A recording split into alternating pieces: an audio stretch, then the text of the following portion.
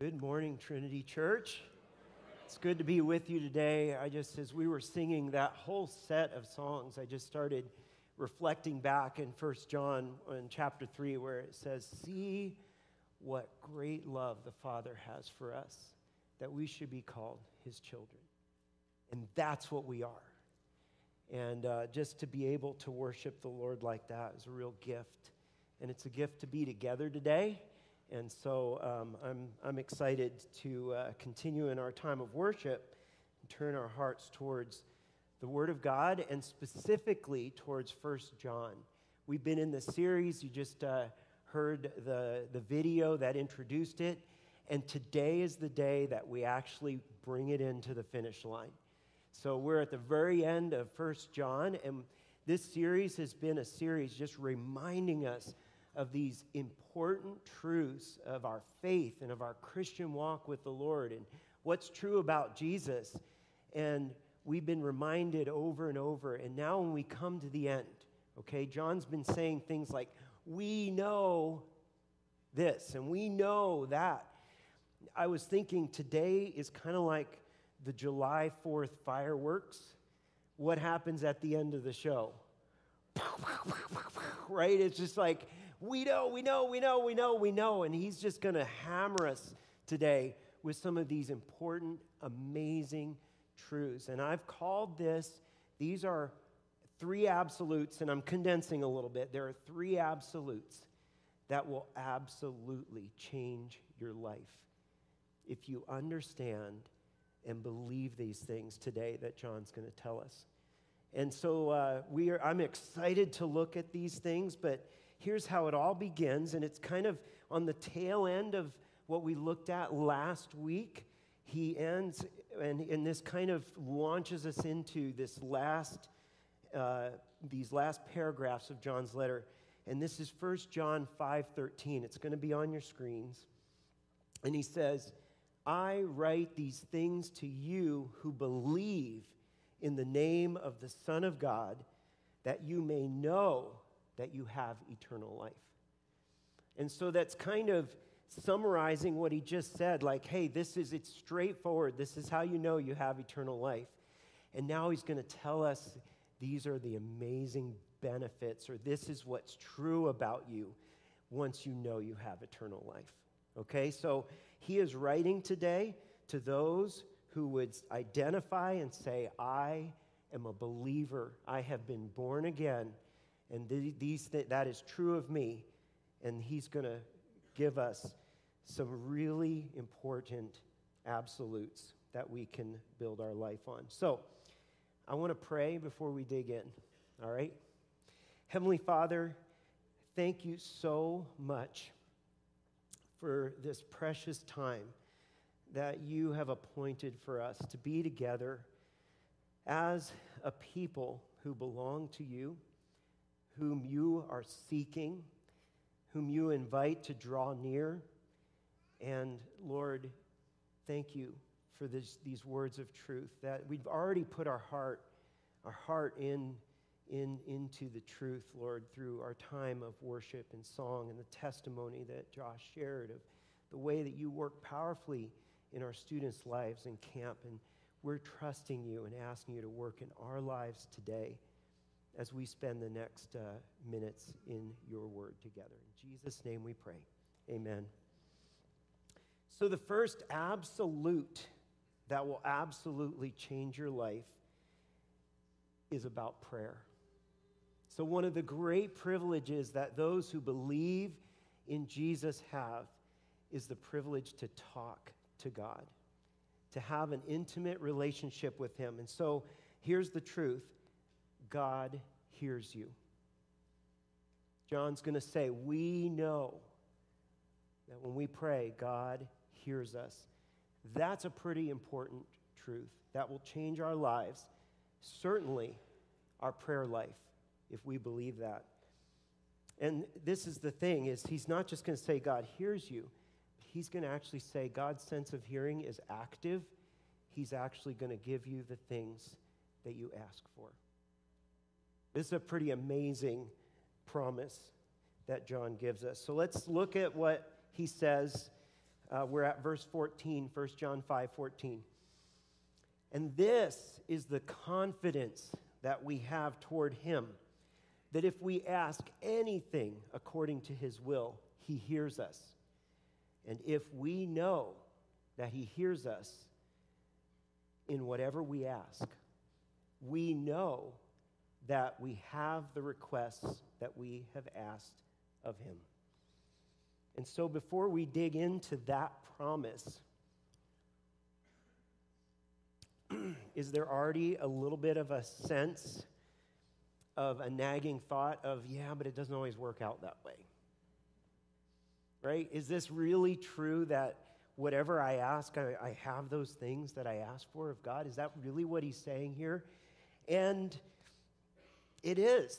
So let's kind of dig in and try to make sense of that, because if you've been a follower of Jesus for a while, or maybe even not, you've asked for things and you're like, God hasn't given those things to me.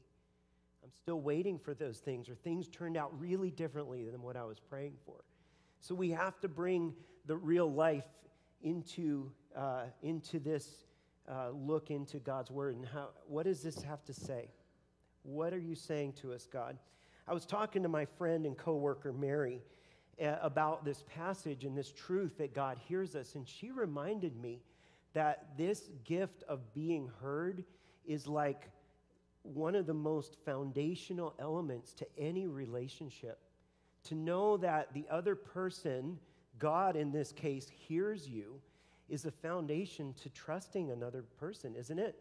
In fact, in a relationship, you hit hard times in a marriage or in a friendship or in a church family. Knowing that the other person hears you is really knowing that they love you.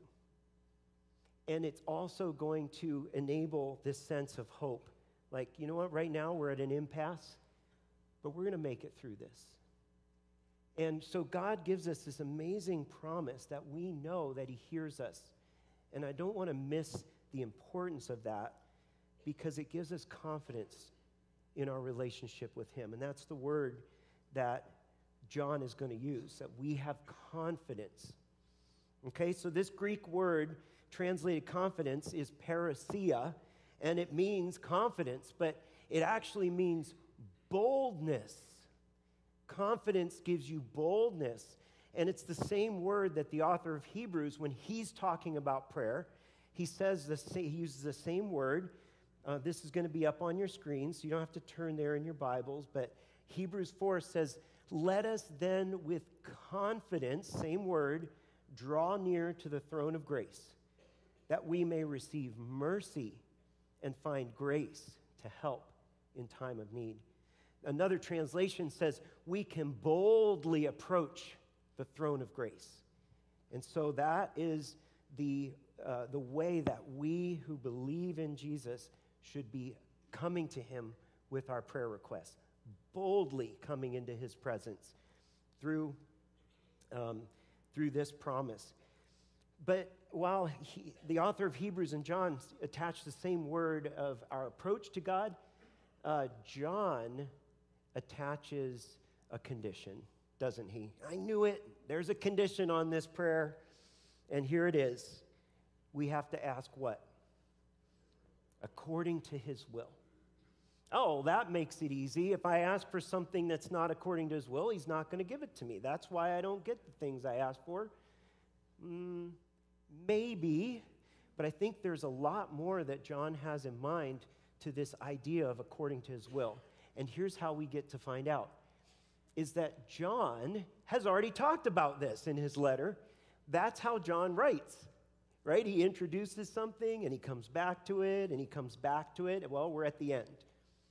And so he's going to talk about something that he already introduced to us earlier. And I want to look back at that, because it's going to help us to understand, what does John mean by according to his will.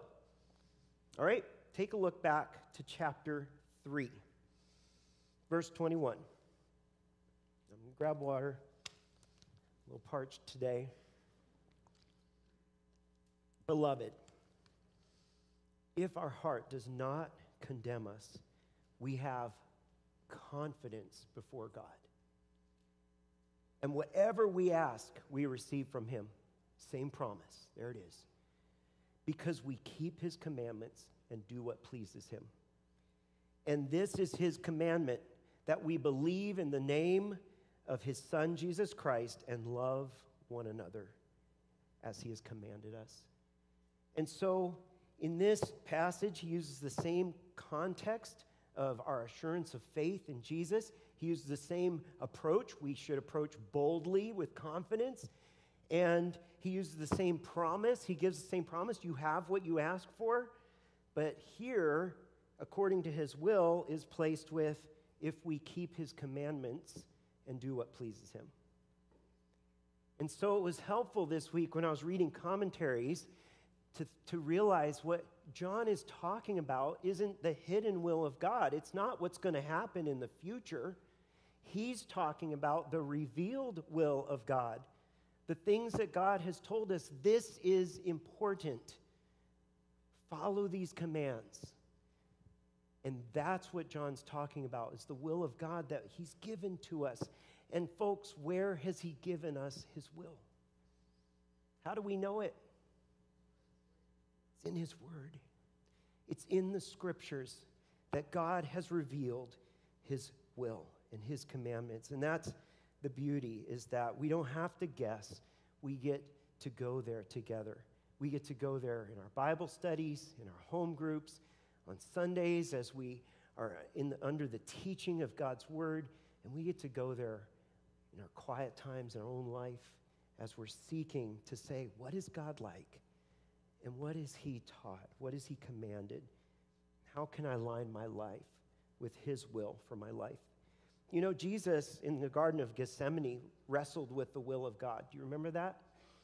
At the end, right before he was arrested, he was going to go pray in the Garden of Gethsemane, and it's right from that place that he was arrested.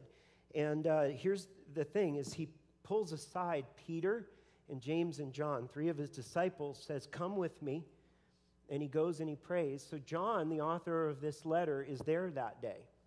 He is there in that intimate moment with Jesus when Jesus is praying to the Father. The irony is that John doesn't include that in his gospel. Matthew, Mark, and Luke do include that encounter and that prayer of Jesus in the garden. John includes a different prayer, and we're going to come to that at the end of the message today. But listen to this real quickly. This is Matthew's account of Jesus wrestling with the will of God. Then he said to them, my soul is very sorrowful, even to death. Remain here and watch with me. And going a little farther, he fell on his face and he prayed, saying, my Father, if it be possible, let this cup pass from me. Nevertheless, not as I will, but as you will. When Jesus taught his disciples the Lord's Prayer, your kingdom come, your will be done on earth as it is in heaven. And so this is what Jesus taught. This is what Jesus modeled. And when I think of the will of God, I automatically go to the future. Like, how's this going to turn out? And that's not what John's talking about here. And it's even not what Jesus is praying about. Jesus knows the will of the Father. He knows his purpose. He already said, I came to give my life as a ransom for many. And so Jesus is wrestling with the will of God. And he's bringing that to him. And I love his words, not as I want it, but what you want, God. I want what you want. And that's how we're supposed to pray. I want what you want. And then we can come with confidence. We know that he hears us, and we know that he's going to give us the things that we ask for when what we want is what God wants. Does that make sense? It's a beautiful promise. I like how the ESV Study Bible clarifies the meaning of according to his will. If you do not have a study Bible like the ESV Study Bible, I really recommend it. Very, very helpful as you read and get stuck in some things that maybe you're like, I don't quite understand that, they provide some insights like this. To ask God according to his will does not mean that before Christians can pray effectively, they need to somehow discover God's secret plans for their future, sometimes called his hidden will or the will of decree.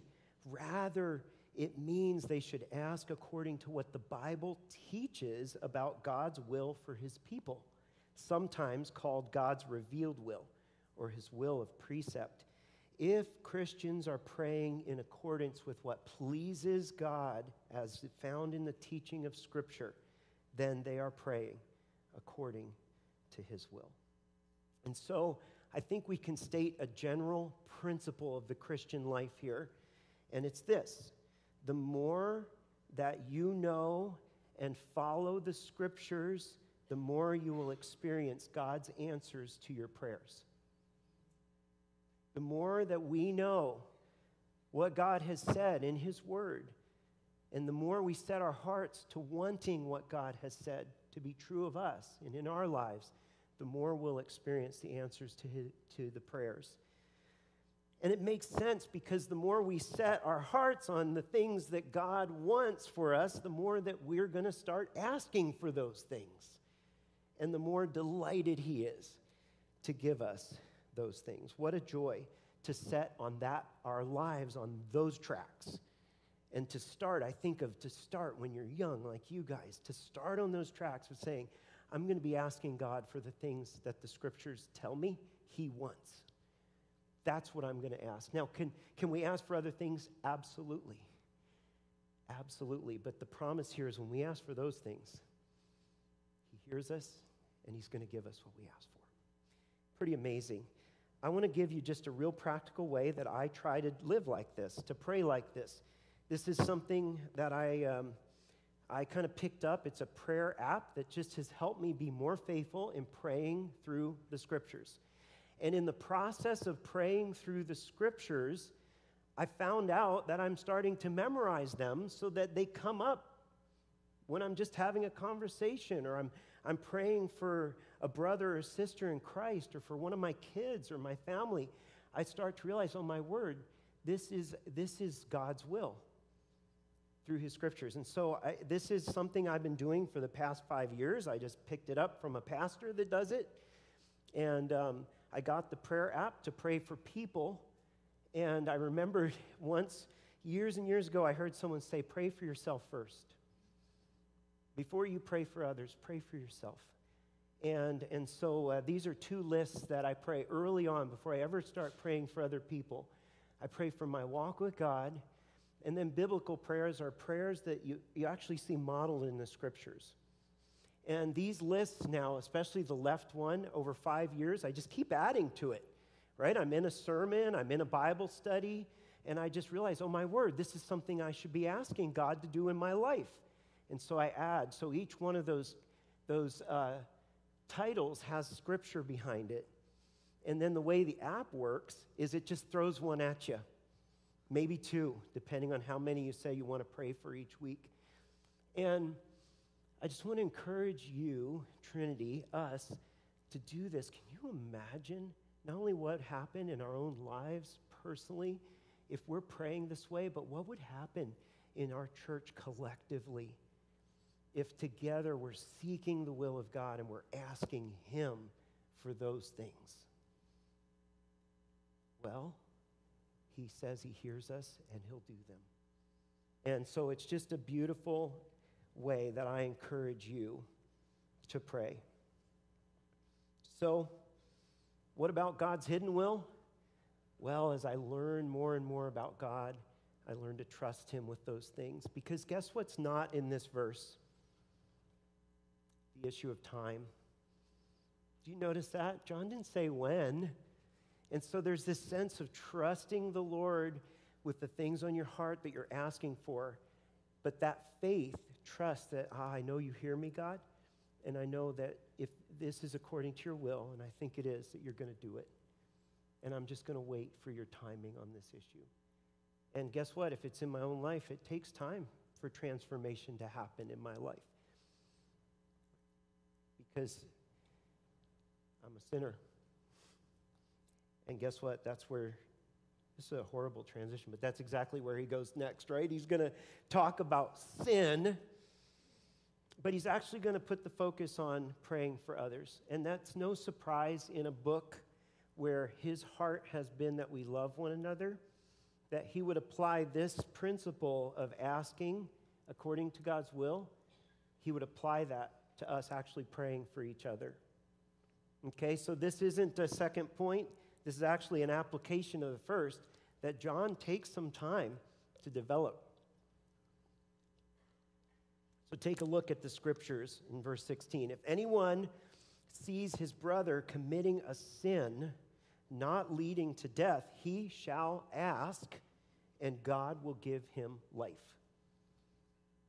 To those who commit sins that do not lead to death. There is sin that leads to death, and I don't say that one should pray about that.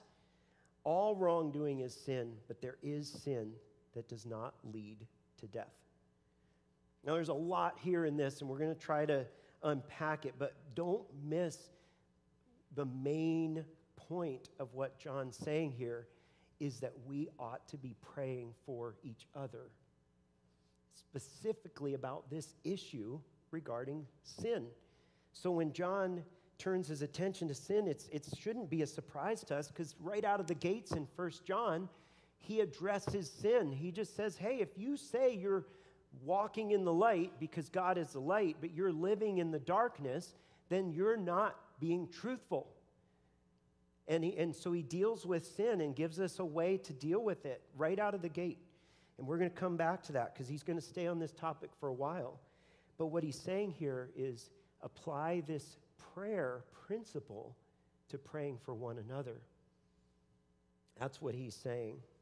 The promise is that God will hear, and here his promise is that he will give them life. Now, I want you to think about that real quick. This is a brother, a Christian brother or sister. When he uses the word brothers and sisters, he's saying, Christians, pray for those people in your family that are struggling with sin. And the promise is, I will give them life. So we know that he's not talking about eternal life. He's trying to make it very clear. I'm not talking about the death. I'm talking about people who are alive in Christ, who have been given eternal life, but there's still this sense that what they need is a restoration back into life. A little confusing, but as I was reflecting on that this week, I realized that sin is a life killer. It sucks the life out of us. If we're in a relationship with somebody and we sin against that person, it hurts the joy and the fellowship that we have in that relationship until we deal with that problem. And it's the same way with God. So God came to give us eternal life. Is that something we're just waiting for? Is it like we just kind of do whatever we want, and then when we die, yay, we get the ticket into heaven? No. Eternal life is a gift that begins the moment you place your trust in the Lord. He wants you to enjoy the fullness of life lived in him. And when we are struggling with sin, even though we've been given eternal life and we can have assurance, what happens is we're not experiencing the fullness of that life, that abundant life. And so I believe that what John is saying is when we ask, God's going to restore that back to that person and back to that community, right? Because sin damages the relationship with both those who are closest to us. God's going to restore life to that person. So, without getting buried in the details, John includes a very intentional clarification that he's talking about a sin that does not lead to death. You notice that? He's he's just going to really hammer that hard. And you're like, John, what are you talking about? Why is this so important? And there are some different things that commentators thought about that because it was confusing to me. But I think the most sense is from this, and I'm just going to read it to you so that we can move on.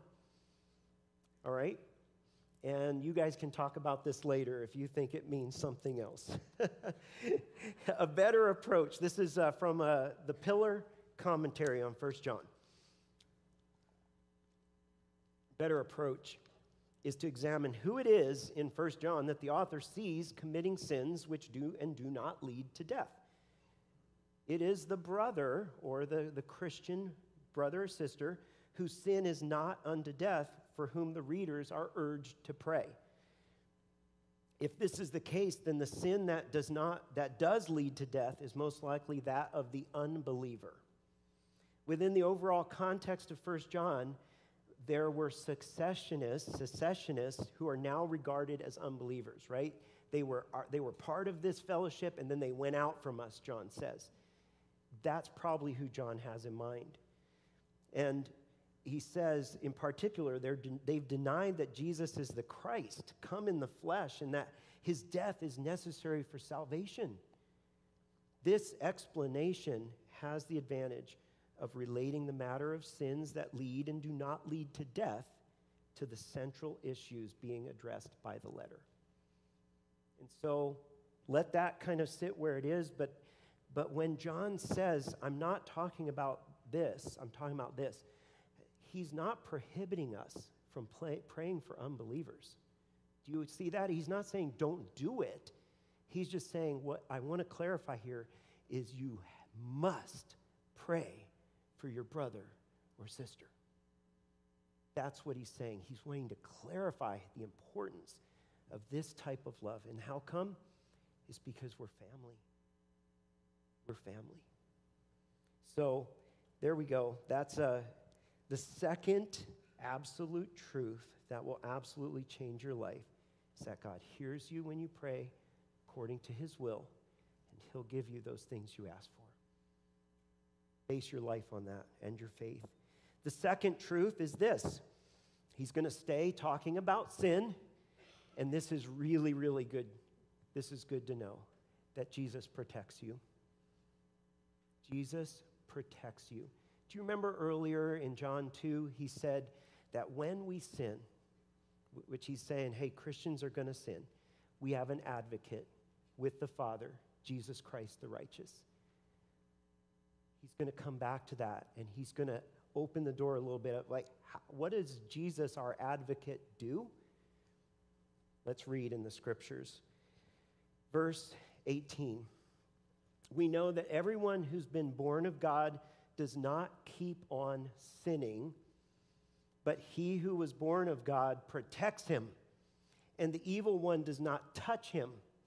And we know that we are from God, and the whole world lies in the power of the evil one.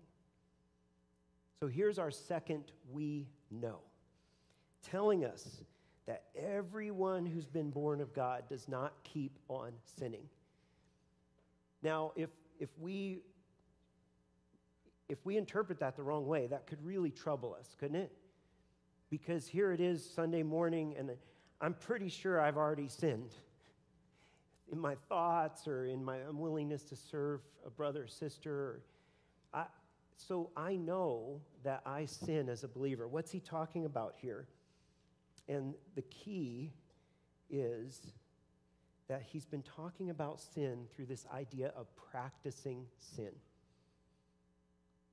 Think about practicing sin as the converse is practicing righteousness. And he's saying, hey, if you've been born of God, you no longer practice sin, you practice righteousness. Think about practice. Practice is intentional, isn't it? I am intentionally practicing at something because I want to get better at it. And he's saying, believers no longer practice sin. That's not what they want to get better at. It is not intentional. And so our intentional walk, our practice, so to speak, should be aimed at doing what is right and good and honoring to the Lord, keeping his commandments. I love the next line.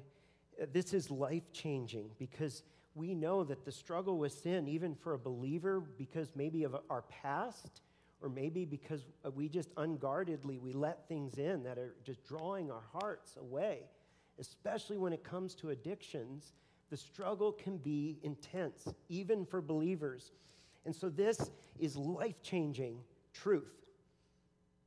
I love what John says next. He says, but he who was born of God, referring to Jesus Christ, protects him, and the evil one does not touch him.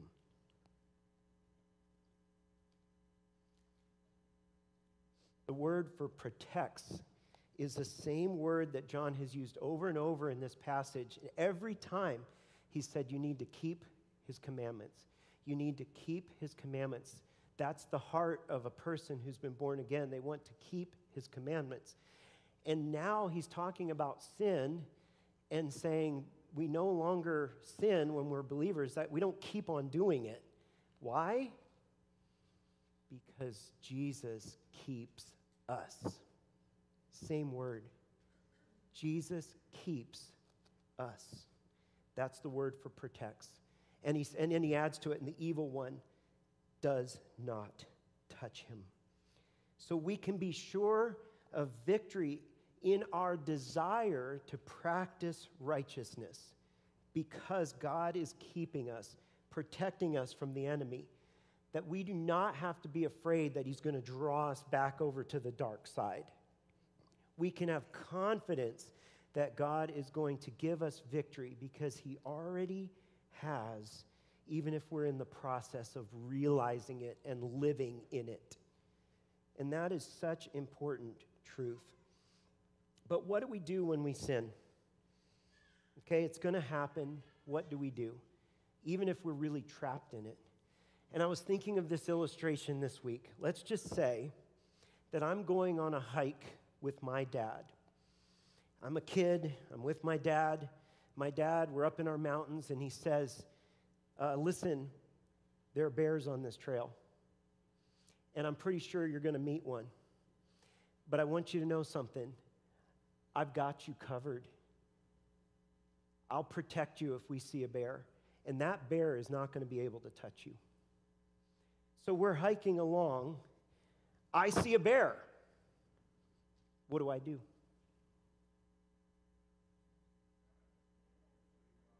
I run. Where do I run?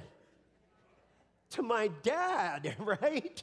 I run to my dad if I really believe that he's going to protect me. And I do. I run to my dad. You guys, how tragic when those of us who have that kind of promise, we have that advocacy with Jesus before the Father, we have that protection from the enemy, that when we get trapped in sin, we turn away from God sometimes, and we go to other things, or we go into hiding because of shame. That ought not be, because this truth reminds us that we need to just be in the protection of the enemy.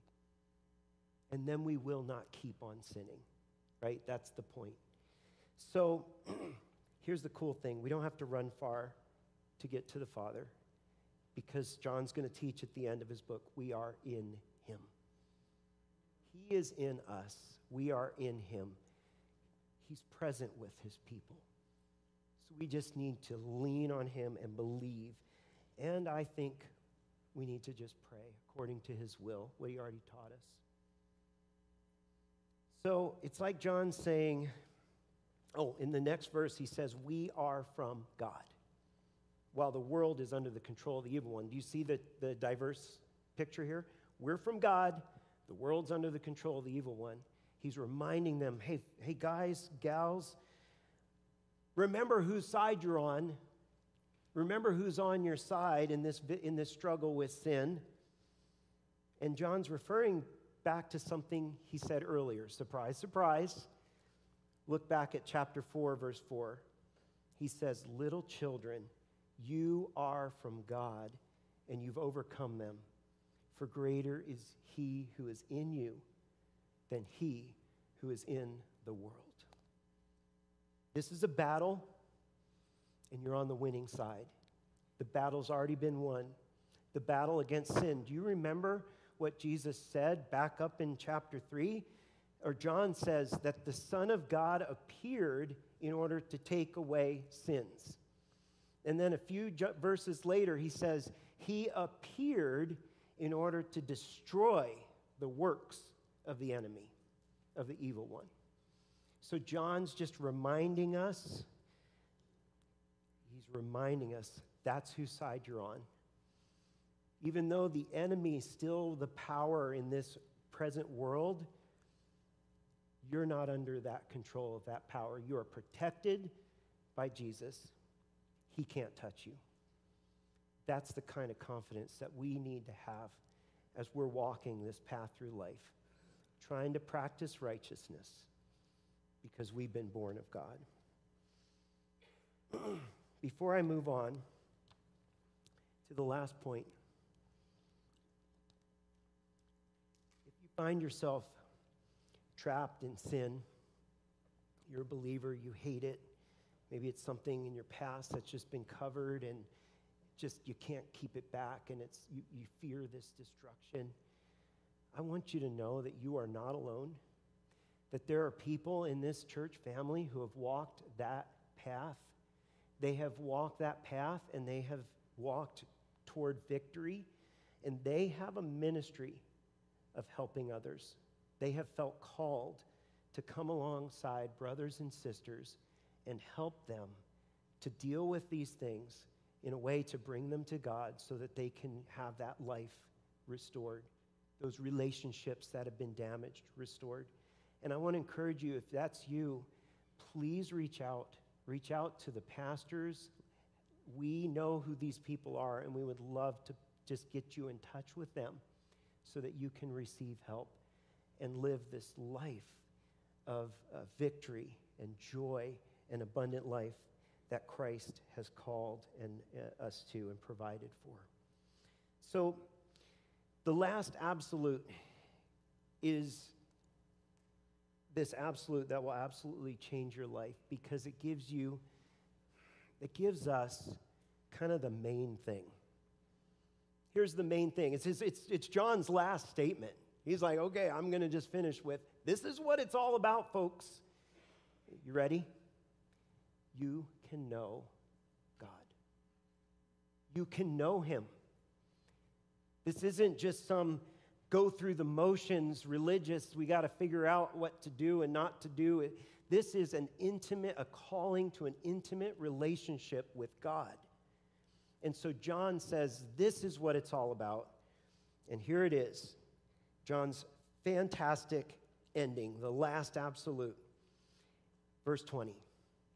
And we know that the Son of God has come, and he's given us understanding, so that we may know him who is true. And we are in him who is true, and in his Son, Jesus Christ. He is the true God and eternal life. Little children, keep yourself from idols. And that's how John ends his book, his letter. So our last we know is that Jesus has come. He's given us understanding so that we can know the true God. What is that understanding? It's the gospel, right? It's the good news. It's who Jesus is, how he lived his life, the things that he taught. What is the gospel? It's everything that is about Jesus. And it culminates with the cross and the resurrection. But we can know and understand, we can know him and understand this because of what he has done for us. He has come, and he gives us understanding. You know that John has used a word about we know a lot, and it's a form of the Greek that is in the perfect tense. This is absolute truth. It doesn't change. It's a done deal. You can count your life on it. But whenever John talks about the love of God, or he talks about knowing God, he uses a present tense of the verb gnosko, which we get our word knowledge from, right? And he is trying to emphasize, folks, this is an ongoing personal knowledge of God that Jesus has come to allow us to live in. This is the main thing. And you know why we know it's the main thing? Because Jesus himself taught his disciples that. So I love it that John, the prayer that John chooses to use in his gospel story, and maybe it was in the Garden of Gethsemane, maybe it was beforehand, but he uses what's called the high priestly prayer of Jesus. And it's found in John 17. And so Jesus is praying at this point. John's listening, and he's recording Jesus' prayer for us. I just want you to look at verse 3, and we're going to close with this. This is Jesus about what it's all about. And this is eternal life, that they know you, the only true God, and Jesus Christ, whom you have sent. Brothers and sisters who believe in the name of Jesus, knowing God is the gift that you've been giving. It is eternal life. This process of knowing him isn't something we just wait for when we die. It is a process that begins the day that we receive eternal life. And what is that? It's this journey of knowing God. Isn't that beautiful? That is what Jesus realized he was all about. That's why he said, I've completed the work you gave me to do, so that they might know you. So this is our greatest joy when it's our greatest pursuit. Friends who do not yet believe, this is what you're invited into. Do you know that this is the heart of God for you? It's a life of knowing the one who knows you and loves you, who gave his life for you so that you might know him. And last Sunday, we spent time in this passage right before ours, and this is what John says. How do you know?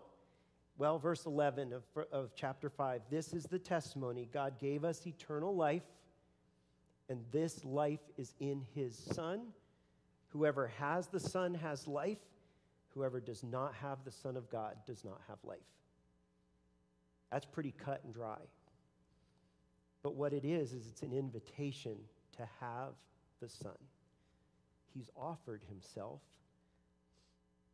So to have him simply means to embrace Jesus and his offer of forgiveness. As you come to the understanding of, oh my word, this is what he did this for. This is why he came.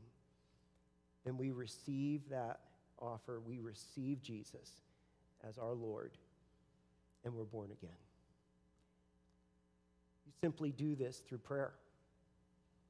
And I guarantee when we ask God that initial prayer of faith, that he always, always gives us what we ask for, eternal life. And so I encourage you to do that today.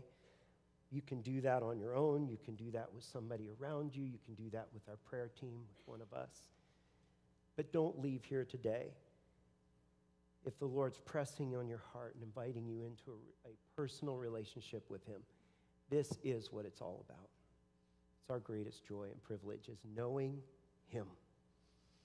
So, with this strong, bold statement, John says, children, keep yourself from idols. And that's how he ends his book. No sweet ending. It's just like, keep yourself from idols. And it makes so much sense within the context of what he just said. Because what is an idol? A false God that robs our worship and our service and our attention. And so John has just said, who's the true God? Jesus. He's the true God and eternal life. And so, of course, he's going to end saying, keep yourself from anything else, little children. that would, any other teaching about Jesus, any other passion that would draw you away, any fear or persecution that would make you want to blend this Christianity with some other faith, any other pleasure or purpose that God's given you, those are good things. Keep yourself from things. Keep your heart wholly true to the one true God. This is where eternal life is headed. Do it now and enjoy it for eternity. And so that's all available to us when we believe in Jesus Christ. And so I encourage you, whatever God's been putting on your heart, maybe it's just encouragement today. Be encouraged. But if God's pressing you in to deal with sin or to pray more faithfully for brothers or sisters or to make that profession of faith before God, to say, I'm in, please don't leave this room today without taking care of that. Let me pray. Heavenly Father, thank you for, just these amazing truths, God, from your word. The whole time that we've been able to spend to be encouraged as your people, to base our lives and our practice and our living on these things that we can absolutely know for sure because you revealed them to us in your word. And so we pray, God, that your Holy Spirit would convict us, correct us, strengthen us, and encourage us and teach us. Continue to do that even as we go out from here today. All of it, Lord, so that you might be glorified.